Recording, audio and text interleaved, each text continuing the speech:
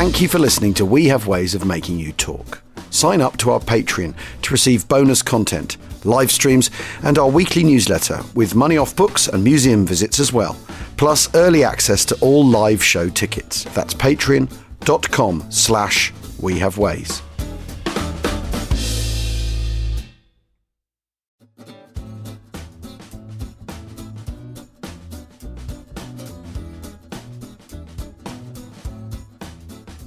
Achtung, welcome to We Have Ways of Making You Talk, with me, Al Murray, and James Holland. And we are delighted to have a very, very special guest with us today. James, who has found their way onto the podcast? And I can't quite believe we've managed this. This is wonderful. We have Tom Lacey, who is a veteran of the 99th Infantry Division, who and the 99th managed to get over to Europe. They landed, I believe, in kind of early November 1944, were immediately transferred to the front line, and before they'd literally dug their first foxhole, the Battle of the Bulge had begun, and Tom was involved in that, and then right through to the end of the war. And Tom, it's wonderful to have you with us. Thank you. Nice being here. and I always think it's interesting. You know, we think of the United States as being such a modern place with you know, all the mod cons of the world and all the rest of it, and it kind of seems like it's always been the case. But growing up in the 1920s and 1930s, I mean, you know, some tough times in America. I mean, where were you brought up? I was born in Huntington, Indiana. Then we moved to Indianapolis, and I was there until the third grade. And then my father got a new job in Chicago. We at the very first part of third grade, we moved to Wheaton, Illinois. It's a suburb on the west side of Chicago, about 30 miles to the west. But that's where I had most of my upbringing. I'm sorry, did you have brothers and sisters and so on? Yes, I had 2 brothers and 3 sisters. So we were a family of 6 children. Wow. And what was it like growing up at that time in America? And I mean, was it a good childhood? I mean, were you quite happy? I mean, were times tough? I mean, how did you fare? Oh, it was a very good childhood. You look at the world today, and it's so different. We never locked our doors, never had to worry about theft, anything. It was really a much different world. You trusted everybody. Everybody tried to help others out. Within the Depression, a lot of it was, and there used to be people that would, hobos and so forth, for scrounging for food. They had ways of marking who was likely to give you a handout and who wasn't, and so forth. What did your father do, Tom? He was an editor, a farm editor. He ended up as the information director for the American Farm Bureau Federation, right, out of Chicago. So he had a big deal every year getting the convention together. That was a trying time for him. It was 6 weeks getting all that stuff ready. He did a good job of it. They kept him on till he retired. And what were you expecting to do? Because obviously the war intervenes, and you have to enlist. Well, what were you going to do? I was always interested in aviation from 6 years old, and my dad just took me out to the field. There was a grass strip in those days. It's a huge airport now, concrete everywhere. But we had a very astute inventor out there. Forget his name right now, but I think he designed the Ford Tri-Motor. That airplane always impressed me. I guess most people had a big flying to do in those days. They usually had a biplane, you know, a lot of biplanes made, but the airplane that a lot of people had was a Stinson, getting around from one place to another. Relatively inexpensive, but a good airplane. How old were you when war broke out in December 1941 for, Pearl Harbor? I was still in high school. I graduated in 1943 and went into the service immediately. Did you volunteer? Almost, sort of. I volunteered for induction. Right. What amounted to as part of the Army Specialized Training Program. Right. The idea was to university and you get an engineering degree. Spent about 3 years working that out, but it didn't quite work that way. We got one real nice semester down at Louisiana State University, which was really a lot of fun. We got in December, this colonel came over from Italy. He said, we're going through first lieutenant or second lieutenants awful fast, and we need a lot of them. So we're going to send you all back home for 10-day furlough and coming back, and you're going to officers training school, OCS, they call it office. Anyhow, we came back and we left the campus, but we ended up with the 99th Infantry Division in Texas as buck privates. And we spent the time there from, I guess it was February or January, February, I can't remember which, when we started. And it was a very good division. We got along well with the older guys there. They lost quite a few people were needed for another division. So they needed people. So they just divided us up among the various companies in the division. So which company did you join? Company C, 1st Battalion. A lot of good people in it. And sorry, which regiment was this? Because obviously you've got 3 regiments. And 393rd was ours. We had the 393rd, 394th, and 395th. We went in, and first place was where we were about the time that the Battle of Bullets hit. It was a very low-key position. I didn't expect any kind of, there was no objective anywhere around, you know. And it didn't figure into our plans at all. Didn't figure into anybody's plans but Adolf Hitler's. But we couldn't figure out what they were trying to do. But Tom, by the time you got out there, I mean, can you remember the crossing and everything? I mean, had you been abroad at all before, or was this the first time you'd ever been overseas? No, I was the first time I'd been overseas. I was just 18 years old. I mean, it's amazing, isn't it? I mean, you're so young.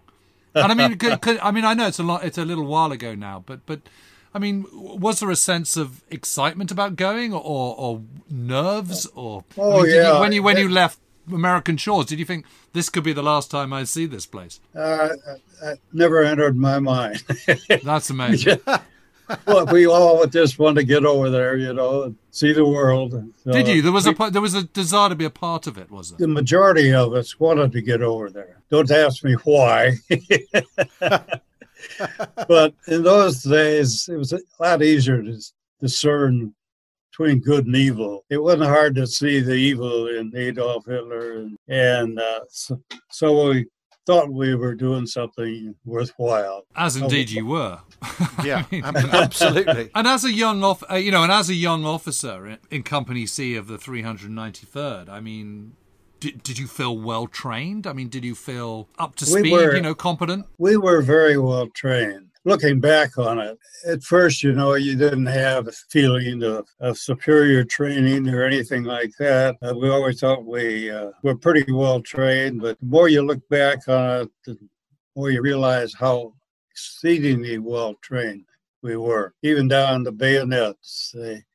We had a lot of bayonet training, and that did an awful lot to you physically. Yeah. The more bayonet training you had, the stronger you were, and the more you could handle the situation. But I never had to use a bayonet, and very few did. If you needed it, that's for sure. Yeah. And what about the relationship with your men? I mean, presumably by kind of training all together in the States and then going over together, you're not a replacement troop. You're not being slotted into something. You've already built up a kind of a camaraderie, I suppose. Right. I was so happy to be a part of a division. We used to have later on in the war, we lost a lot of people, so we had to have a lot of replacements. And the replacement never had the feeling that we had of, they're nice guys and so forth. They just were not trained as well. And when you're a part of an outfit, you grow. A lot of that growth is psychological as well as physical. And you know what your buddy's going to do. The new guys, you don't know what they're going to do. They didn't feel camaraderie the way we did. So I was always happy that I was with an outfit like the 99th, and it stuck together the way it did. I mean, we were cut up pretty badly at the Bulge. Yes, I was going to ask Tom, do you think that made a real difference at the Bulge, that you were a coherent unit? Is that one of the reasons you were able to get through and to endure that attack, that event? Because you were a division like that? Yeah, I think that had a lot to do with it. We had a general from the First World War, General Lauer. And he was a pretty much old Army way of doing things. And he was not the most popular guy in the world. But I tell you, he knew what he was doing. He really did. And we held the north corner, which prevented that attack from being successful. They had to make a bridge and get across a place called Three Bridges, I think. We were able to hold them back. We actually prevented their tanks from advancing. They got a few of them through, but they didn't ever get the mass attack like they were expecting to do. And they just had to do that in 2 days. They never even came close. The very first night after we retreated to the Ilsenborn Ridge, where I spent the next 6 weeks in the foxhole, that very first night, we were called up about 7 o'clock at night. It was pitch dark at that time because it was winter time, quite a ways north. But all of a sudden, about 7 o'clock, all hell broke loose. And we saw the greatest 4th of July celebration I ever saw. I mean, shells going back and forth. But that stopped them. And then they made 2 more attacks the next day, and then that was the end. They never did make a full-blown Because attack. where you were alongside the 394th, weren't you? And you absolutely, I mean, they just went bam straight into you and didn't really get anywhere at all. I mean, no. It's amazing. And you think that's your first action is incredible. Well, we'd had patrols, did patrols every day or every night, usually at night. And so we had a little bit of action, kind of warming up, if you say. But nobody ever expected that. Even Eisenhower, he couldn't see any objectives. So he had trouble believing that it was full-blown. Finally, very obvious. And then so when you were in your positions, when you first moved into the line in November 44, and then obviously, in the first couple of weeks of December 1944, did you in your line, you had no inkling at all about what was to come? Oh, no. None. You didn't hear a thing? No, we had patrol. We knew where they were, and they knew where we were. We'd go back and forth, But it was very mild compared to artillery barrage, which lasted about 25 minutes. Most thorough thing they threw everything, every possible thing they could shoot. It just blew up and over the woods and created a big noise, but it was very ineffective. They have to hit buildings, to do anything. So that barrage didn't cause a huge number of casualties amongst your men then? Well, it knocked out every sound-powered phone we had in the whole damn regiment. The only thing left was my radio. So it made it pretty important for a while. It was the only communication we had. We had not counted on anything like that, so we didn't even have a spare battery. I think it was going back to the Belsenborn Ridge. The battery finally left.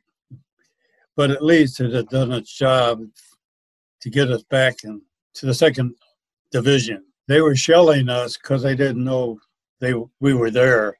It was at night. We'd been lost for 2 days, cut off, but we worked well with the 2nd Division. One thing I'd like to ask you though is I know you said you'd done a few patrols beforehand. Until you're really in the thick of the action, it doesn't matter how much training you've had. You don't know how you're going to cope with what's flung at you. And when that barrage came down, how did you cope with that? Did you kind of take that quite well? I mean, did you manage to remain quite calm? I did, and most of the guys did, really. We were pretty well cut up, and all of the platoons and squads were coming back from up front, and we dug in around the command posts, company command posts. Let's say we maybe had a third of the people left at that time. It might have been a little bit less than that, but we were trading shots with the guys that thought they were going to take us over. And about halfway through this battle, this one guy from Kentucky, he yells out, "Sergeant Baker!" Sergeant Baker was our first sergeant. And he said, "Sergeant Baker, I'm going to tell you," he said, "it's more damn fun," he said, "than shooting squirrels back in Harlan County." And that just changed the whole picture right away. He got a battlefield commission for that, by the way. Did he? He did. Incredible. That's absolutely amazing. That's absolutely amazing. Well, I think the 99th inflicted considerably more casualties on the enemy than the enemy did on you. Isn't that correct, I think? Well, maybe. I guess in the long run, maybe we did. But they cut us up awful badly because we were way out there. Our company was the only company, I think, that was in German territory. We were just barely over the international highway, just 100 yards maybe, but we'd been cut off completely, and it's been amazing. We were supposed to form at 9 o'clock on morning after the big barrage, and we got back to the battalion where we were supposed to form, and suddenly a machine gun operator let go on the right, and I saw people surrendering, but I didn't think that was a good idea. So I went to the left, and fortunately there was a forest, about 7 feet high, trees close together. Perfect. We just went through that thing. Nobody could see us. And it was a long forest. It must have been at least half mile, if not 3/4 of a mile thick. So we took off to the west and then reformed and had guys from everywhere. Everybody had been cut up badly. Our company particularly.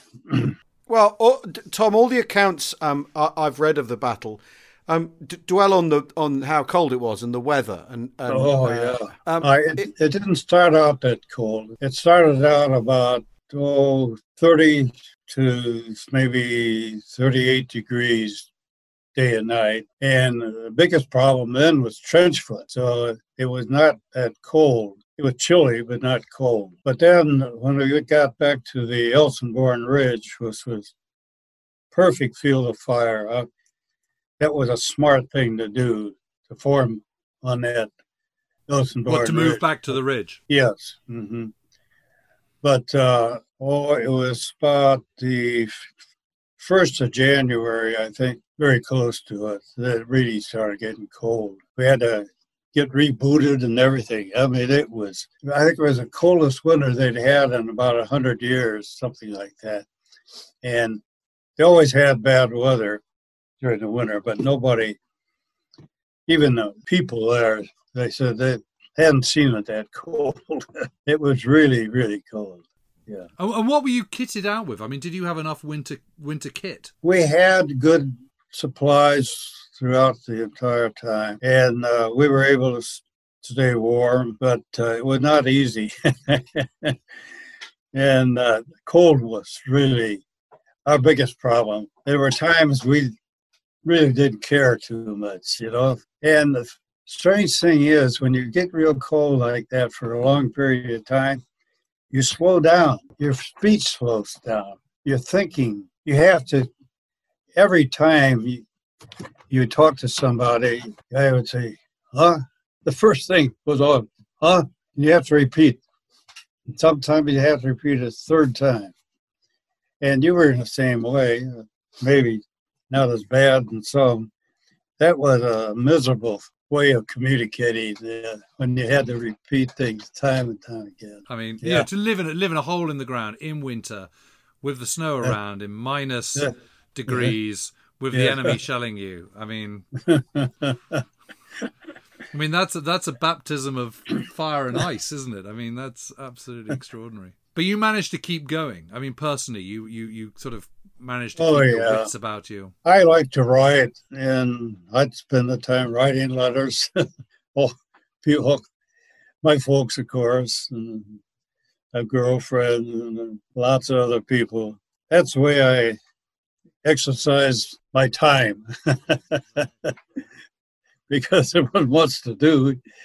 You had to sit there, and you had to be there. And they tried their darndest to knock us out. But once we got dug in on that ridge, there was no way they could ever get you. Was that was the feeling, was it? That there's no way they're going to get us out of here. We're not going anywhere. Was that not just your feeling, but the general feeling? I think so. Not everybody said it, but we knew we had an awfully good situation. And as long as we had supply, that was the big thing. And you had supplies of ammunition, food, coffee, cigarettes. We never ran out.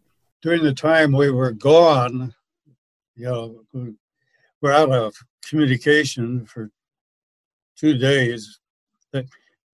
In fact, our own general, in his book after the war, he said he didn't know where we were. Literally the lost battalion.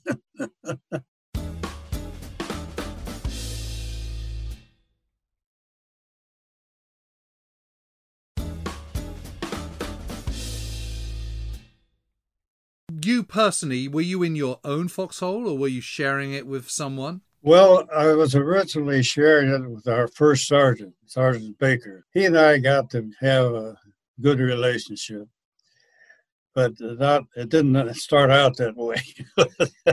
It ended up that way. Anyhow, it's a long story. We almost got separated from the division because we were asked to guard some, of all things, sleeping bags. Officer's sleeping bag by our first sergeant, and he forgot about us. So this friend of mine and I, the other guy that was supposed to guard these things, we might as well use them. So we just got in, and we heard these tanks going all night long because we were at a turn, and we hoped over American tanks rather than German, but we really didn't care too much. But there's no way they could have been German because we didn't have any interruption. It was just everybody coming back and digging in on the Helsingborg Ridge. But we woke up in the morning, the sun was shining, we took off in the direction that everybody had been going. We saw a big old 90 millimeter on a half track, and they were having breakfast. So they said, "You like breakfast?" We said, "Sure would."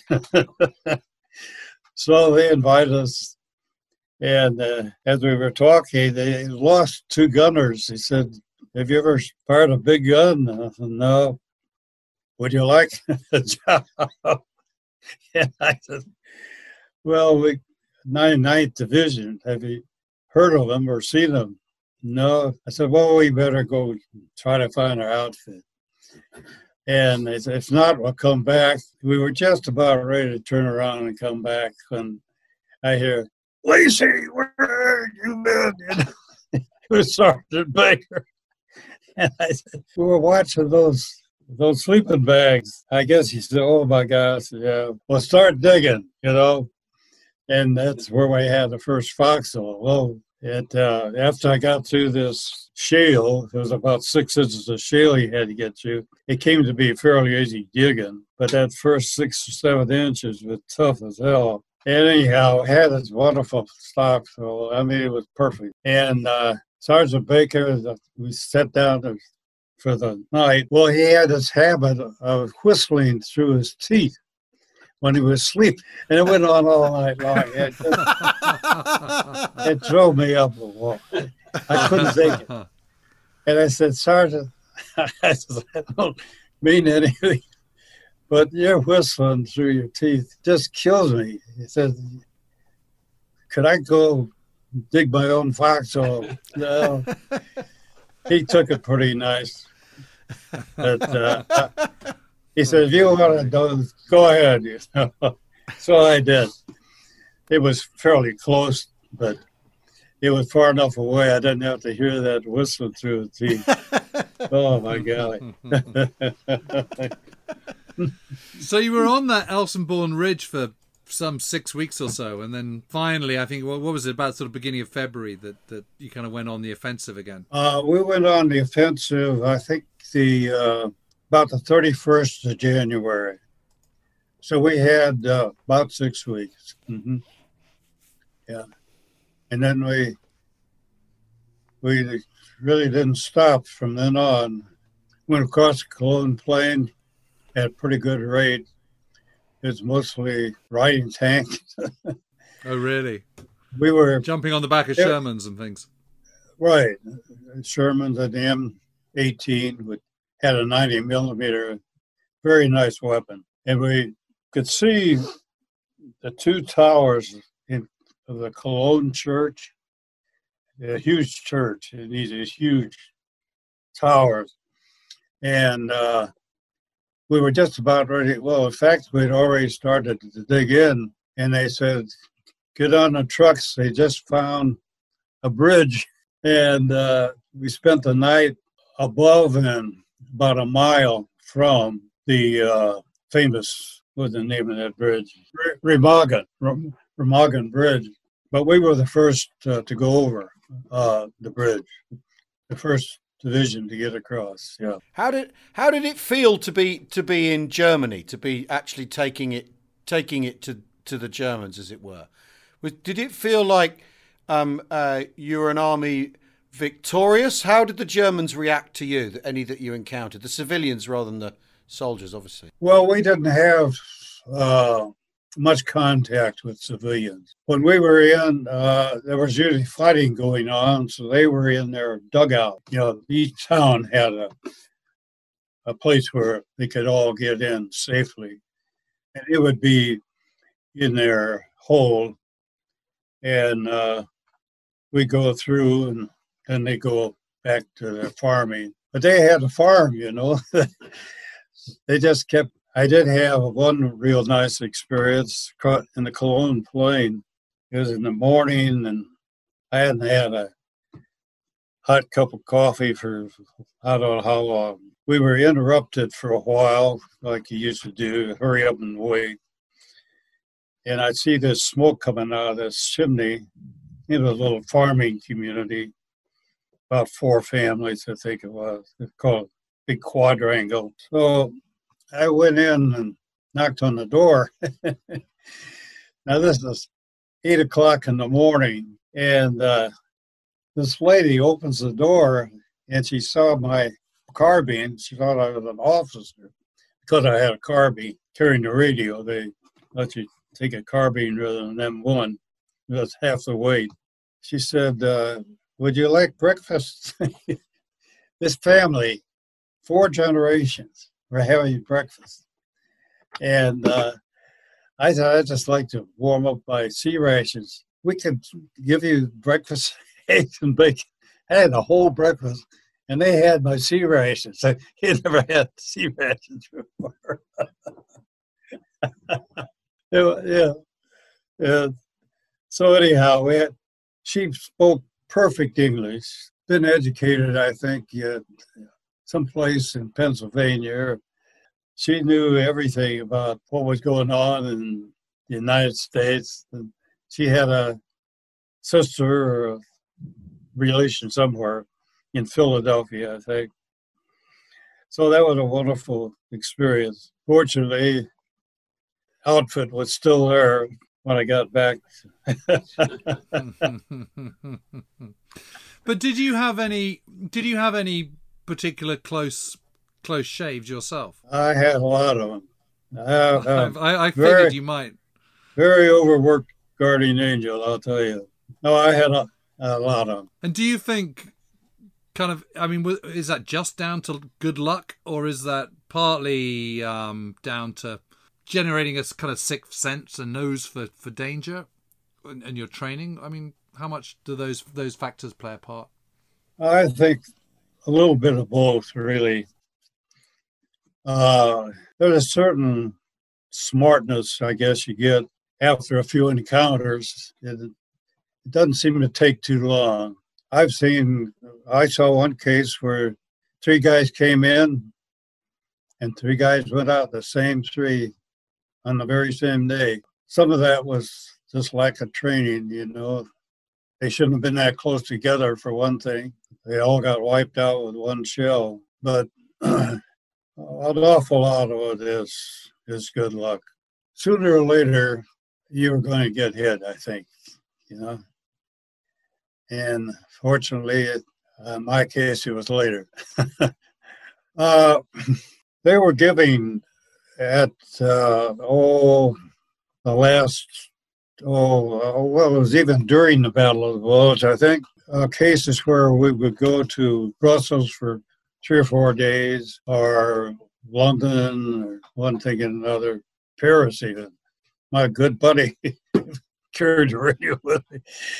He got one to Paris for a week. So it was to keep morale going, And these were few and far between, of course, but they did come. And after a while, I said, Sergeant Baker, I says, when am I going to get my trip, Oh, he says, you're too bad, but we can't let you go. Anyhow,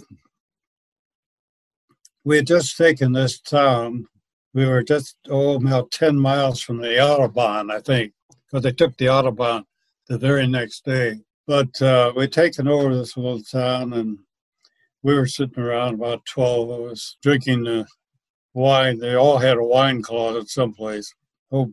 Sergeant Baker comes in, he says, Lacey, he says, get your gear and report outside. You're going home. Yeah, I said, and something, Roosevelt going to take me there, huh? And he said, get that, or I'll give this thing to somebody else. Had just instituted 30 days, it was 30 days home. And I said, holy mackerel, he was serious. But that's how it happened. But it's what they had 2 for the whole regiment, one from our company, and I was only one of 12 started who had landed in Le Havre, 12 out of about 200. So they thought, let's put those 12 names in a hat and draw. And that's what happened. That's how I got back.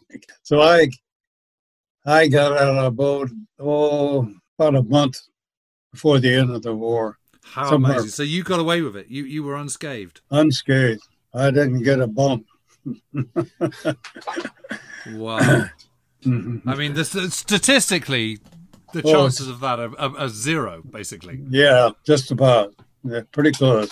And, when you look back upon that time, so that was, November through to, say, was it April or something when you went out, or end of March? The 5th of April, or maybe the 8th of April, something like that. So that's kind of, best 6 months in the front line, really, I guess. Roughly, yeah. I can't remember the number of days. And then you go back to America, and the war's over, and you get on with the rest of your life. Oh, yeah. Got out on the 2nd of February, 45, and I started, fortunately, I had some pull at Purdue University but I started class, I think, the 6th of March. It was just a little over a couple days over a month. And that was very unusual. Very, very unusual. It happened because my dad had an awful good friend who was a big Purdue university. Well, we all need friends in high places. As you were then sort of getting back to kind of civilian life and Mhm. the post-war years, I mean, did you ever think back upon your time with the 99th and your time in the war? But I didn't spend an unusual amount of time. I was doing what I wanted to do, studying aircraft, you know. I was in the Purdue Glider Club and got to fly and enjoyed life. But I enjoyed my whole time at Purdue. Would you have missed it for the world being a soldier, or would you rather? Is it a part of your life that you're glad you experienced, or something that if you'd not had to, that would have been just fine? If you see what I mean. Yeah. I had no desire to be a military man. I wouldn't have traded that for anything. You know, we were just talking a minute ago, and World War II is completely unique. There was Yeah. nothing like it, and nothing like it will ever happen again. And I hope so. Well, yes, of not course. in right. a way that millions of men are fighting Yeah. each other. I mean, that's just not going to Right. happen. And it must be.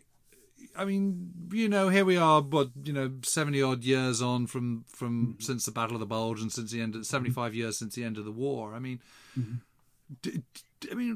how do you look back on it now? I mean, do you still feel it was? I mean, clearly it was something that, you know, what you did was it was a crusade. You know, it was something that was of vital importance.